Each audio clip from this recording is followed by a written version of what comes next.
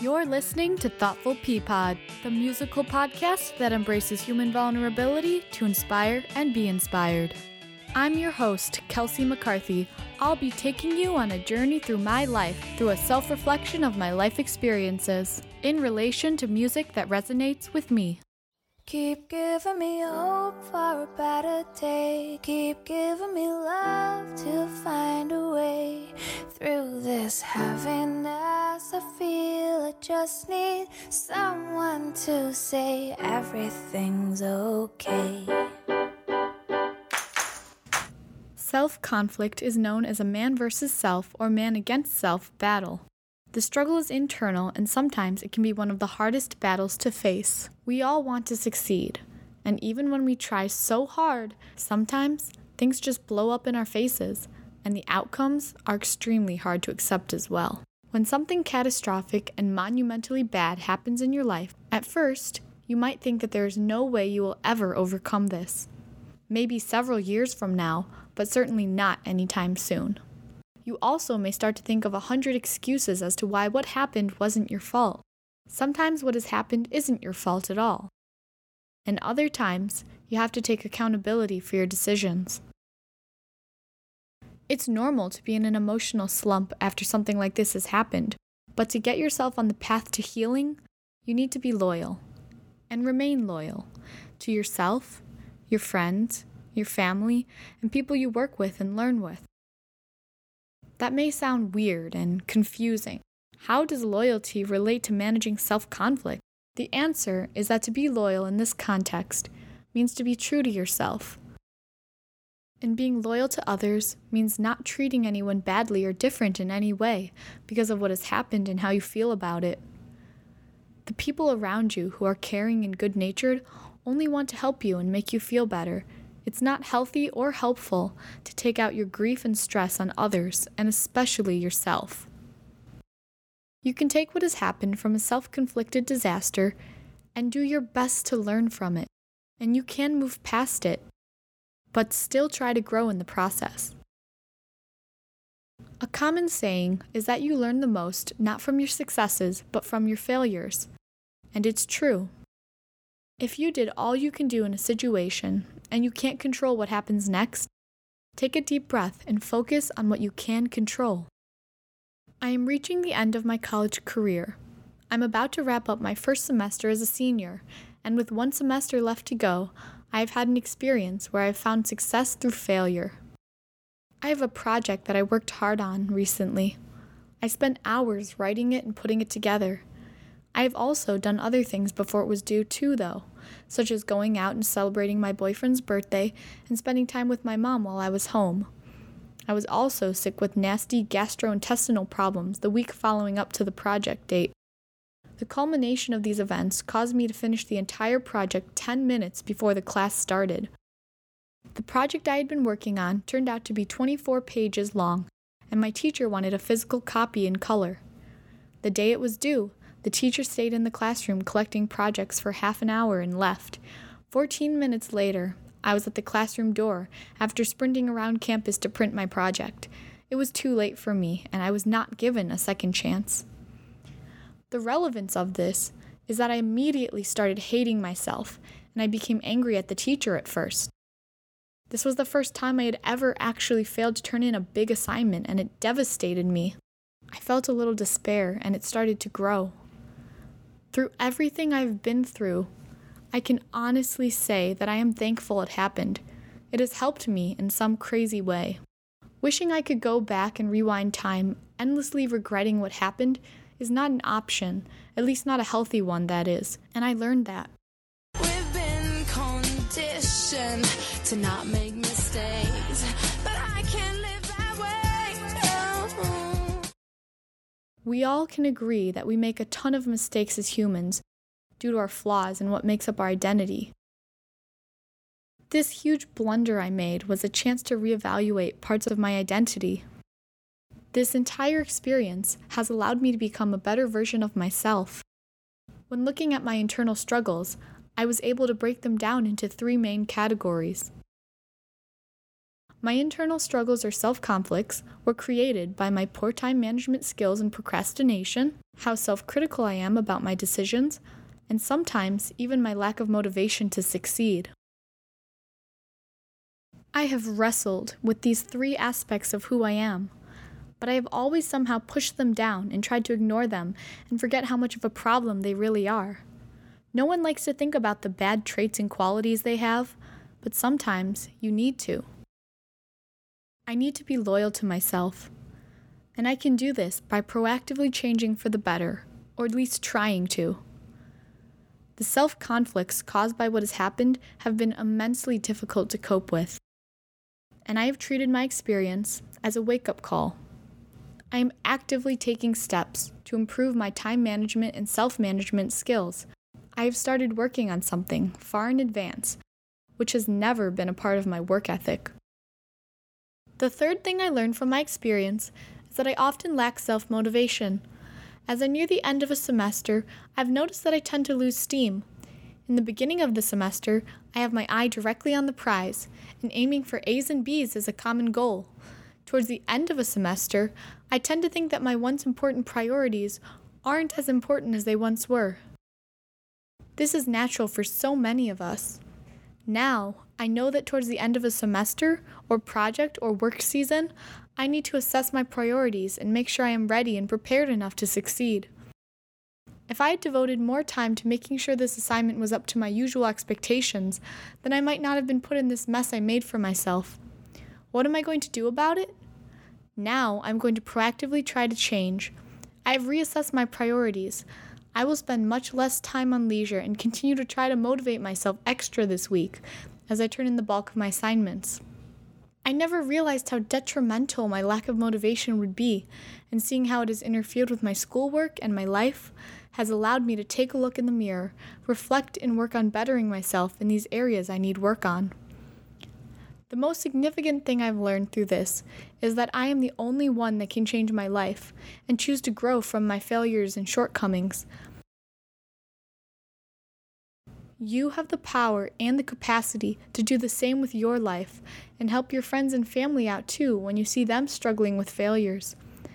Not all cases and situations will give you silver linings and a chance to make yourself a better person. But sometimes, if you look hard enough and search and soul search, you will find it.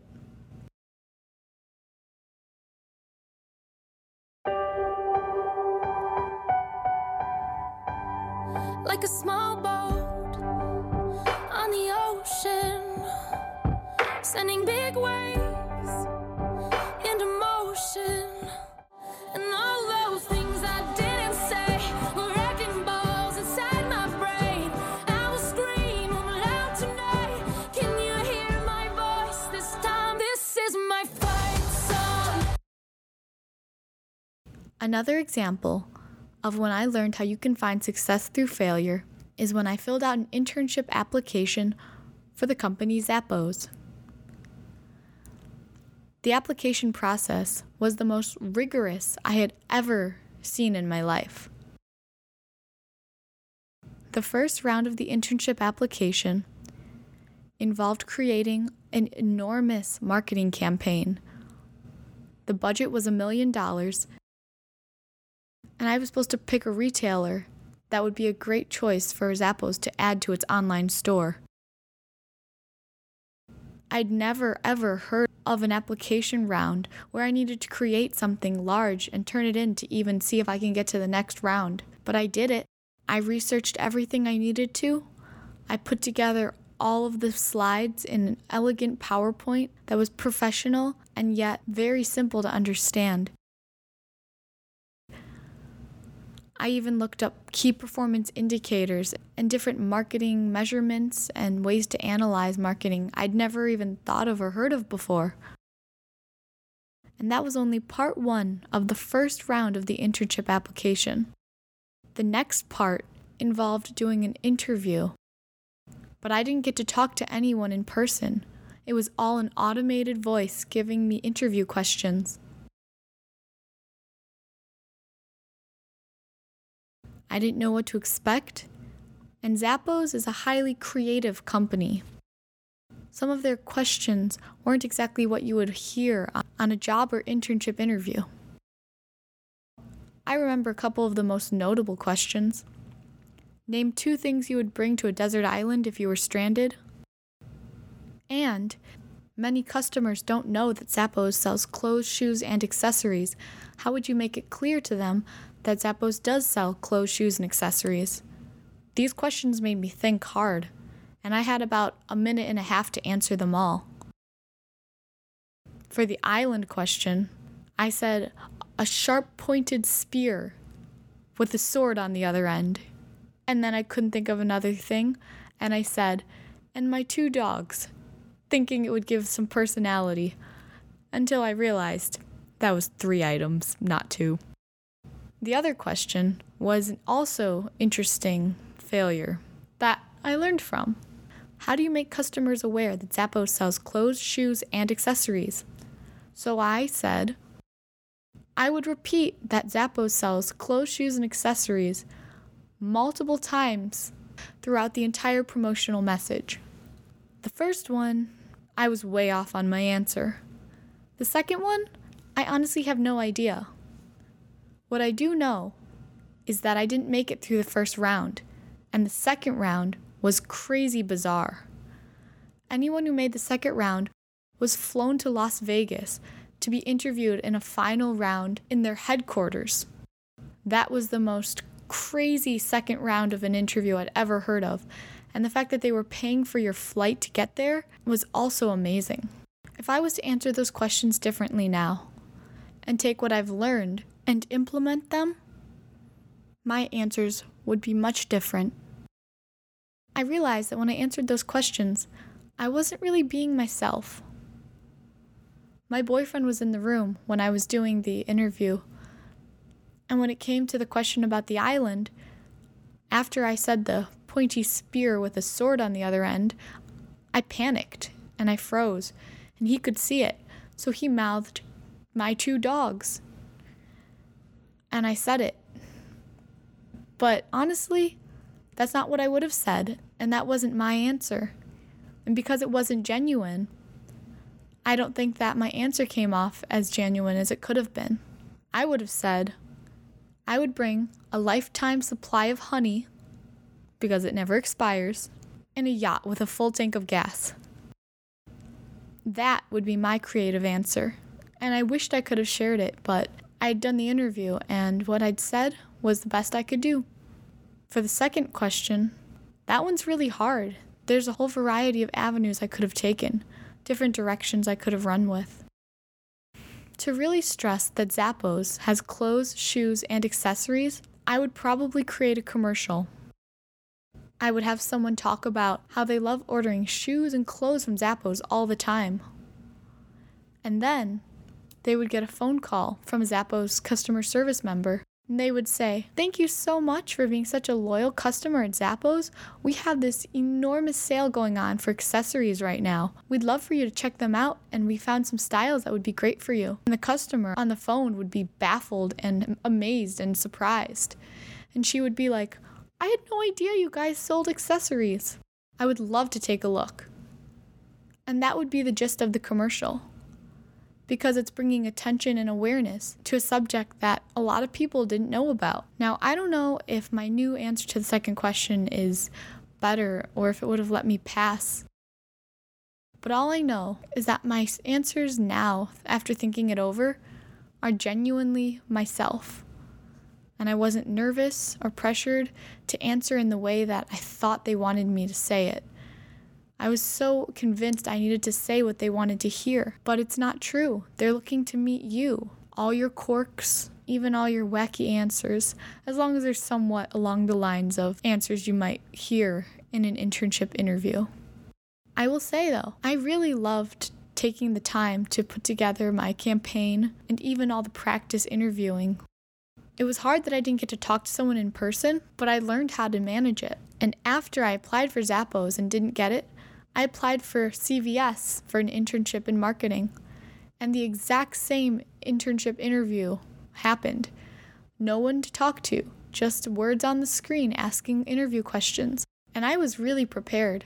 I was so so ready, and I honestly rocked it. This all just goes to show that when you fail, it's easy to just doubt yourself and hate yourself and deny everything that's wrong with you. But when you accept the reality of what's happened and work to make yourself better and work to learn from it better skills, your life becomes better because of it, even when you never expected it to.